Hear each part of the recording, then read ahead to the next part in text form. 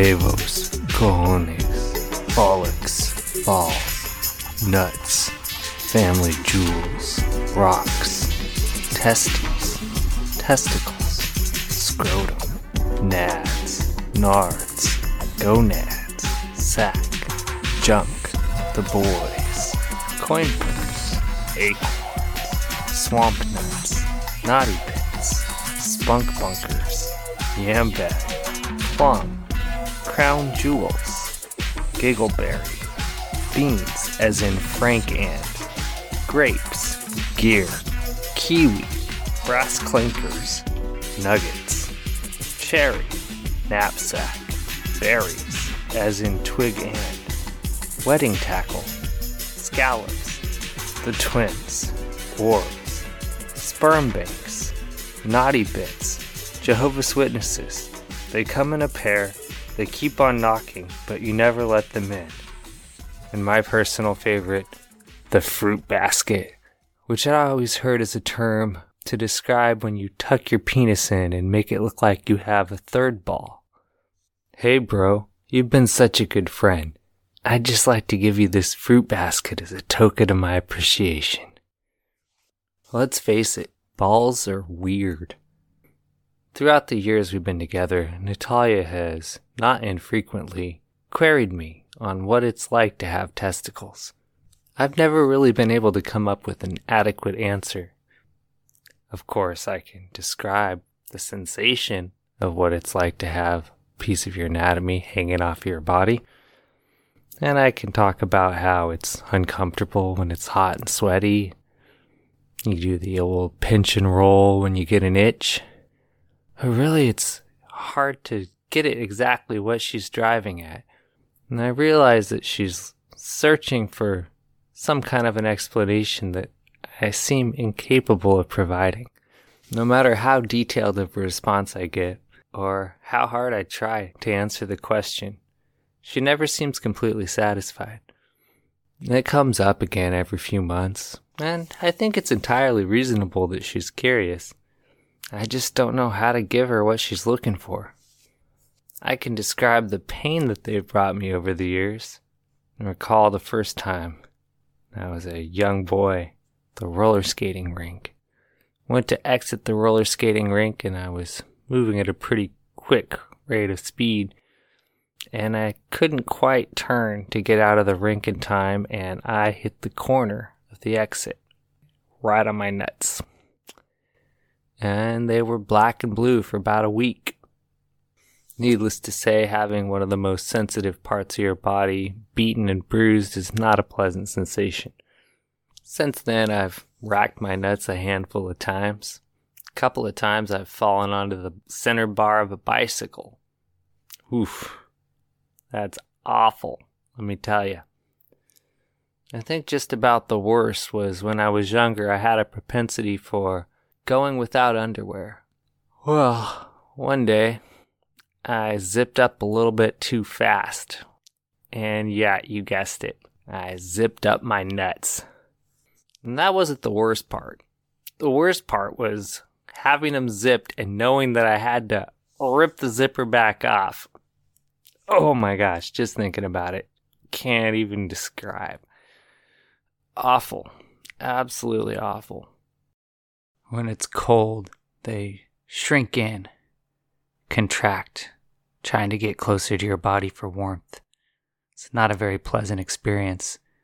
But when it's hot, they hang low, and you walk around with a little extra swagger in your step.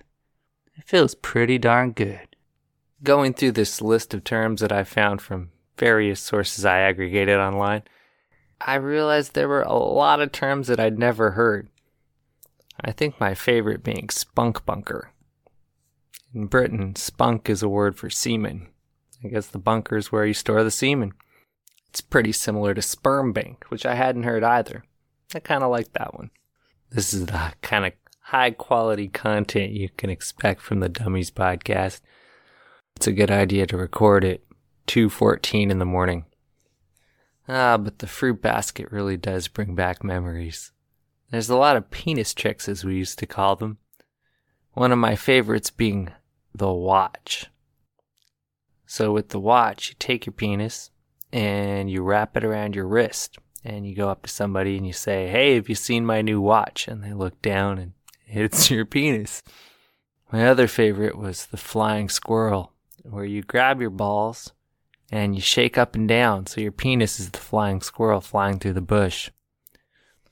Really, the only thing that I can say that I haven't said so far is in answer to Natalia's query. I often come back with the response, "What's it like to not have balls?" It seems like that's about the best I can do. But honestly, I think her question touches on something deeper. She might as well ask, what's it like to exist? What's it like to be a human? It's really hard to answer a question like that. Sure, you could do your best to describe the range of emotions and sensations that inhabit our life in these human bodies on this mortal coil. But I don't think you can really answer that question in a way that gives any kind of meaningful insight. Sometimes I just talk about what it's like to be gutsy. I know that's not the answer she's looking for either, but I feel like it's kind of a tongue-in-cheek, silly response. It's all that I can do to not get annoyed at her frequent requests for information. I feel as if I've exhausted just about every avenue that I can think of in trying to answer her question, and I don't want to avoid giving her a response. But it is a little awkward and uncomfortable every time she asks. So as my last recourse in an attempt to satiate her curiosity, I pose the question to our illustrious listening audience. What is it like to have balls?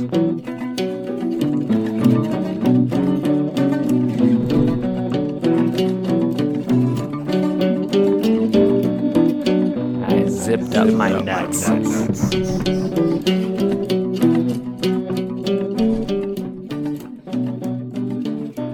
So there was a caulking gun laying about at my work tonight, and I couldn't help but break into the old caulking jokes. My personal favorite being, I'm an expert with the caulk. Gotta be careful. Take your time.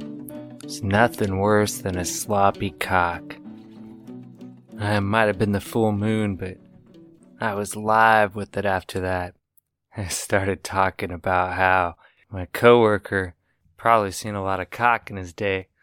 He's an expert when it comes to cock.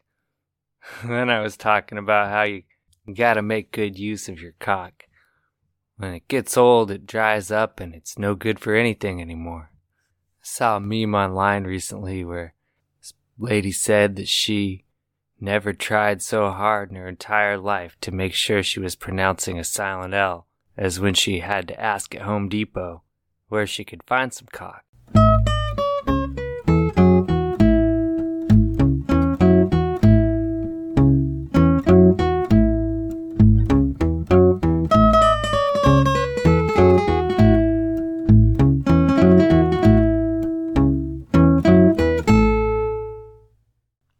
So all over the internet I've been seeing this punk rock band that did a cover of The Clash. They did a version of London Calling and switched it up with Kiev Calling. Okay, it's kind of cool, whatever. But tonight I saw posted online that the guys from this band were wearing shirts that were modeled after the Ramones. And instead of saying the word Ramones above the logo, it said Bandera, the fascist leader of Ukraine during the Nazi occupation. This is a guy who massacred thousands of Jewish and Polish people in service of the Nazis. Yikes. I don't think Joe Strummer would approve. So that was a little depressing, considering this is supposed to be some kind of a feel-good story coming out of this whole fiasco. I was listening to a podcast where they were talking about how a lot of these former Soviet bloc countries, after gaining their independence, were kind of searching for national heroes, and the only people they could find from the modern era who weren't communists were people who had collaborated with the Nazis. and it often ends up being some guy named Vladimir the Jew Killer. Kind of helped explain to me a little bit about the mentality and the origins of these fascist groups that have been attacking the separatist regions in Ukraine. We also talked a little bit about Zelensky, the president of Ukraine, and I didn't realize that he was one of the main figures in the recently leaked Panama Papers. These files revealed that he's co-owner, or at least in the past had been co-owner, of a sprawling network of offshore companies, at least according to The Guardian. These were co-owned with his longtime friends and TV business partners, including the guy that wrote the scripts for his television program. Not to excuse Vladimir Putin, who is also an oligarch. These guys are both bastards. But you're not hearing a lot about the awful things that Zelensky's done. It's kind of interesting. He was an actor before he became the president, where he played the role of the president of Ukraine. And I thought, wow, man, this kind of goes a long way in explaining why he's so compelling when he speaks. What I didn't know at first was that he owns the media company that aired the television program, and his media company decided to enlist him as the main character in the show. He was not an actor before this. He was apparently heavily involved in the coup that took out the elected president of Ukraine. For a little bit of perspective on all of this, the US-backed coup is what led to the two separatist regions of Ukraine breaking away and wanting to form their own republics. They weren't too keen on the idea that democracy had been subverted in their country, and they decided to go it on their own, leading to the last 8 years or so of war between Ukrainian nationalists and the people in these republics. I don't mean to imply that Putin backing these republics and going to war with Ukraine is somehow legitimized by this, but I just thought there's a lot more to this story than people are being told. Somehow we're getting real one-sided information round the clock on the television. Of course, Putin is implicated in the Panama Papers as well, although not directly, but the mother of his child is listed as having offshore accounts.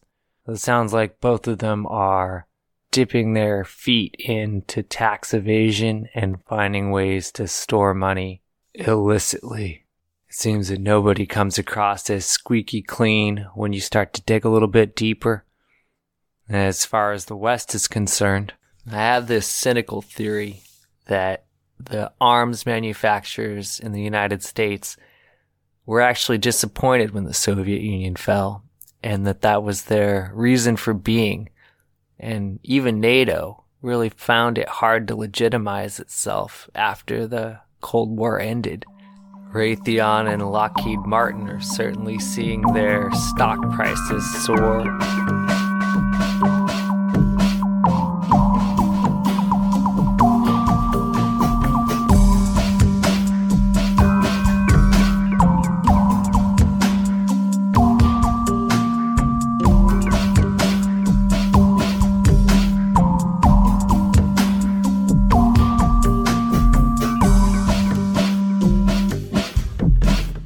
Lovely Natalia did me the favor of looking up our location on the nuke map. This is a website that shows how you'd fare based off a radius of a nuclear blast. You can pinpoint the nuclear blast to anywhere you'd like. And based off of downtown Los Angeles, we would survive if a Hiroshima-sized bomb were to be dropped on Los Angeles. Unfortunately, nuclear bombs have gotten much more powerful since the one that was dropped on Japan. The one that was dropped on Hiroshima, known as Little Boy, had a blast which was equivalent to 15 kilotons of TNT. The largest bomb in Russia's nuclear arsenal today is the equivalent of 800 kilotons. Supposedly, if that one was dropped, Inglewood and most of South LA would be destroyed. I think down here in Torrance, we'd just be experiencing horrible fallout from the radiation. And in Long Beach, we may even fare a bit better. I guess it's something to be optimistic about.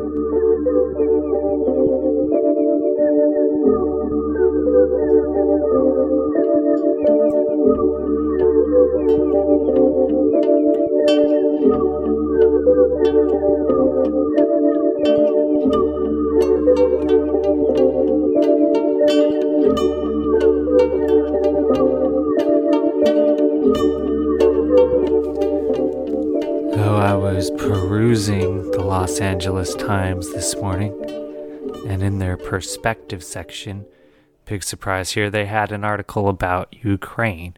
This opinion piece was written by Tia Goldenberg, and it's entitled Putin's War Claim, Just Total Fiction.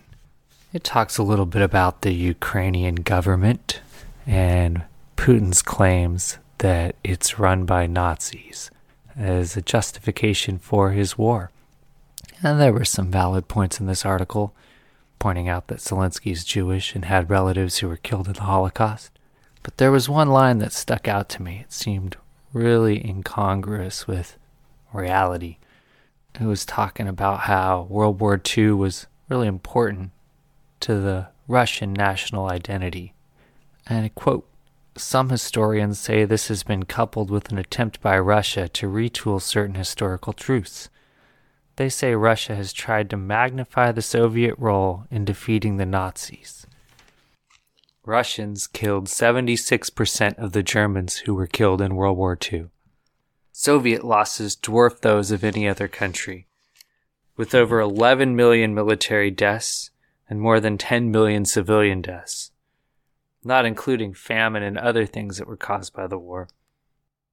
The U.S. had 419,000, less than half the amount of United States citizens who have been killed by COVID-19. While these numbers are only estimates, the best guess is that the U.S. killed around 550,000 German soldiers, with other Western allies responsible for another 500,000. That leaves the Soviet Union responsible for over 2 million, far more than any other country. Weaponry and technology from the West did play a role in helping the Russians defeat the Nazis, but these figures make it seem like it would be difficult to magnify the Russian role in a way that was historically inaccurate. The fact is, the Russians killed a whole lot of Nazis, and it seems pretty irresponsible to try to deny them the credit, even if you don't like the policies of their government in present day. When an opinion piece in the Times is spreading information that's so verifiably wrong, you can't help but wonder if the other claims that are being made are somewhat questionable as well. With so many disparate, competing claims out there in the media right now, credibility seems to be huge. It's impossible to go and verify these things that we're hearing in different media for ourselves. So the people presenting it to us need to be looked at with great scrutiny. Looking for people who have an established record of honesty is about the only way we can try to verify any of the information that we're getting. I looked up Tia Goldenberg, and she's a correspondent for the Associated Press. Regrettably, it would be difficult to take anything that she reported at face value based off this opinion piece that was published this morning.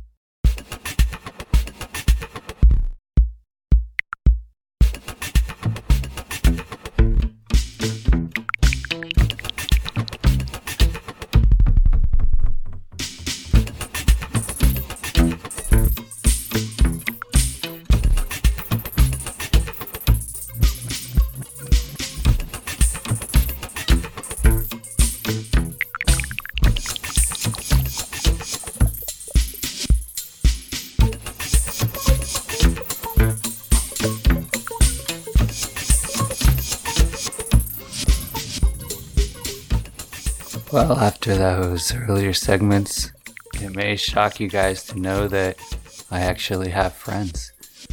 Sitting across from me is the lovely Natalia. Good morning, Natalia. Good morning. Now, I'd just like to clarify, just because he conned me into marrying him does not make me a friend. Ooh, ouch. Well, in brighter news, Bloomberg's posted an article up telling us all how we can deal with the recession. Inflation. I don't know if it's considered a recession yet. The bright side is you don't need to worry if you make more than $300,000 a year. Yeah, gas is only 1% of your income already, so you'll be just fine. Just a drop in the pail. Yeah, drop in the bucket. But, food is only 4% of your income, so you'll be set. Unfortunately for the rest of us, it's a little bleak. But Bloomberg has some helpful tips on how you can deal with it. They published this article on Twitter, and it's getting some great feedback, especially on the leftist Twitter. The main points that they've posted in relation to this article is to deal with inflation, which stings more than if you make less than $300K, is you can take the bus, don't buy in bulk, try lentils instead of meat, and nobody said this would be fun. Yeah, I know. I think the best part about it is their comments are just gold. See a whole lot of eat the rich as a nice meat substitute. My personal favorite is barbecue the bourgeoisie. That one's nice. I may just go back to eating meat. Oh, yeah. I may make an exception for a while. It's for a good cause. This article is interesting. It gives these kind of bullshit hints and tips on what you can do to survive. Oh, and the other one that I really liked is it said, if you got a pandemic pet, you can cut back on medical care for your pet. I'm surprised they didn't advise you to eat your pet. It's pretty fucking bleak. There's a lot of blowback, kind of does my heart good. And it amazed me of all these bullshit tips that they give you. They didn't mention anything about organizing your workplace or, seizing the means of production. Well, I mean, why would they do something like that when you could just go back to eating lentils and beans like the peasant you are? This is true. Well, it's fortunate that Bloomberg published these tips. I think we're all just going to be just fine. How much does Bloomberg make a year? One can only imagine. Or look it up on Google. Yeah, I guess so. The other fun response was to cancel your subscription to Bloomberg. Although I can't imagine that very many people making under $50K a year are subscribing to Bloomberg. I have 2 subscriptions, personally. Oh, well, look at you. I wipe my ass with them.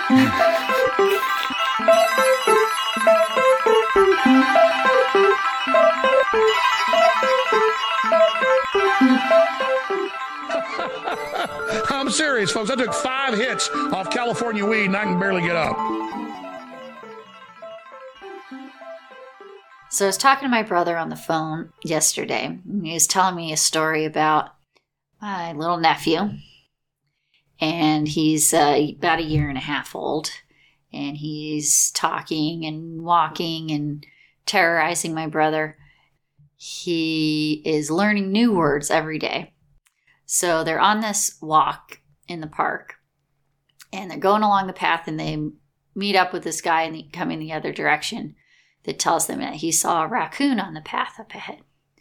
So of course my nephew decides that raccoon, that's a fun new word. So he keeps repeating raccoon, raccoon, raccoon, raccoon. And they're walking along, raccoon, raccoon, raccoon. It's all he's thinking about, all he's talking about. And then they come around the corner and there's the raccoon sitting right in the middle of the path. And he sees it and he exclaims, "Kitty!"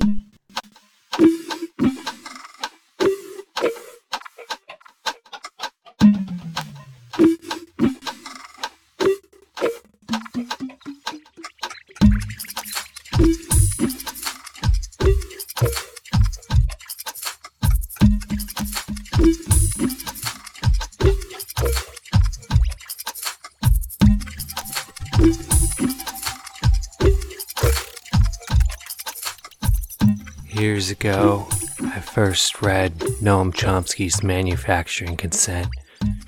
This book talks about how the media manipulates public opinion into generating consent for government actions and just horrible atrocities, and then somewhat places the blame on people for buying into it, voting for these people were somehow complicit. And through the years, there's been quite a few things that Chomsky's come out with that I kind of question. Where's he coming from with that opinion? And I remember saying something along those lines to Armand, former host of the Big Dumb Dummies podcast with me. And Armand said something to me that kind of shocked me, kind of upset me a bit at the time. I didn't really want to admit that he was right. He told me that anybody that you know about, anybody you're hearing about, anybody the media is pushing, is going to be a shill. They're going to be controlled opposition. If you read Chomsky, he's pretty radical. It struck me as a little incongruous. How could this guy be controlled opposition? And I kind of feel the same way when I read Zizek. He's very much got these communist ideals, far left ideals.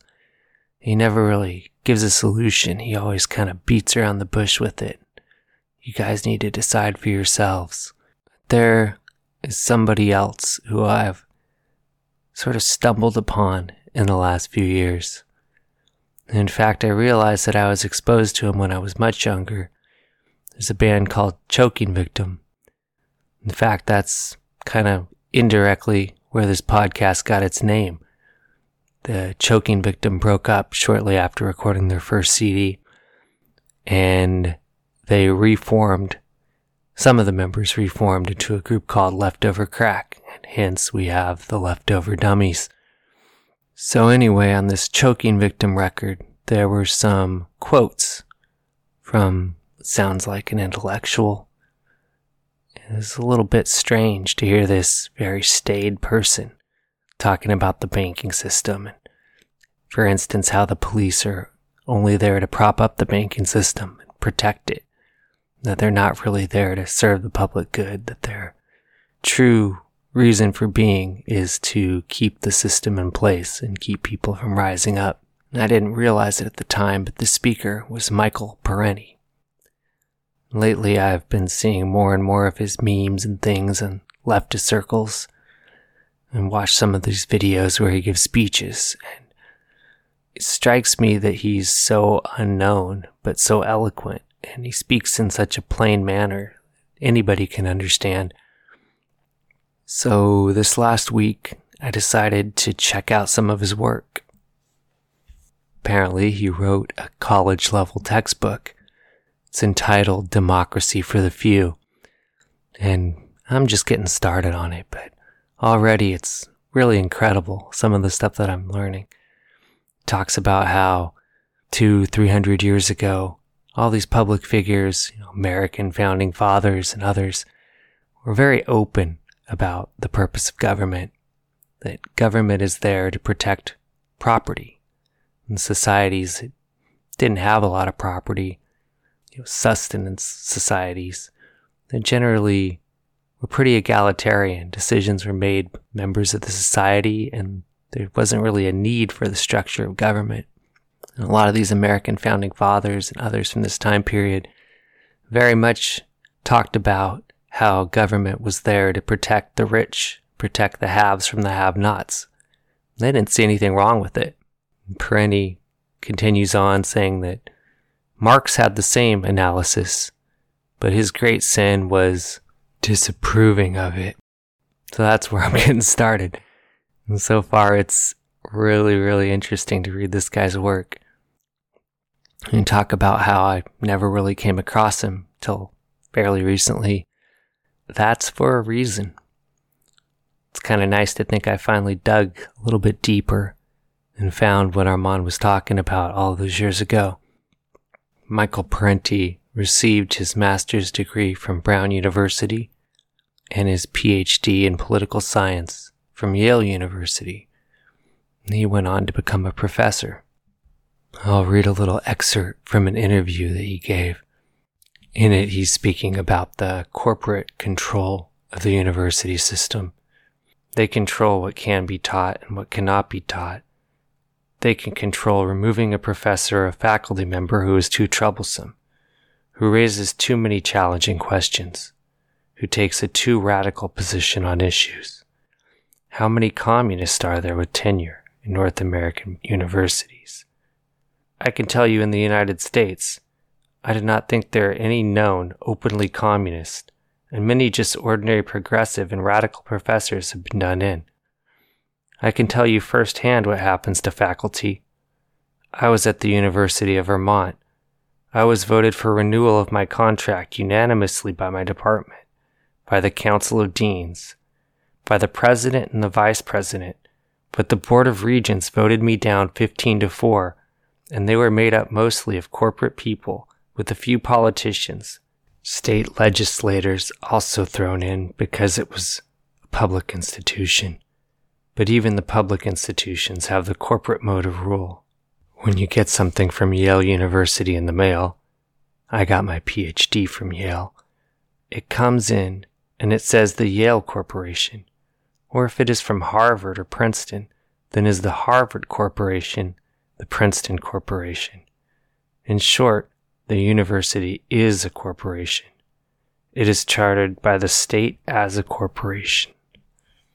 Though, I mean, you could say maybe he's just sour grapes, but if you read the guy's work, it seems hard to deny that he is on a level with any of these other so-called radicals that are public intellectuals.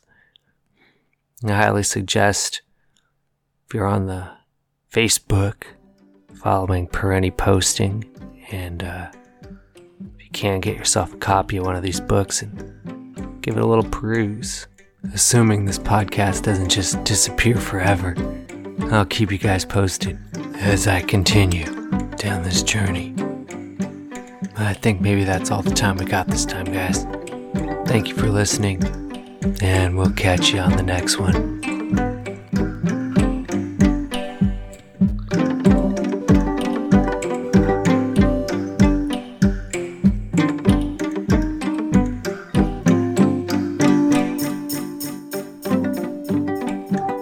Shout outs to Nick and Sarah. What's up, guys? Much love to Archibald and Natalia. Yo.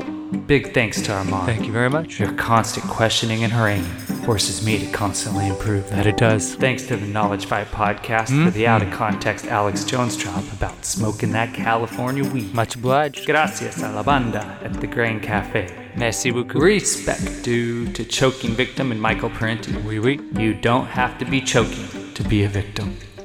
This episode has been brought to you by Hoopers. And the huge ego it takes to think that recording ourselves for public consumption is actually a good idea. Sounds about right. Large up to those with big balls, those without balls, and all those with an unsatiable curiosity. Insatiable. Thanks to all of our family, friends, and listeners. Maximum respect.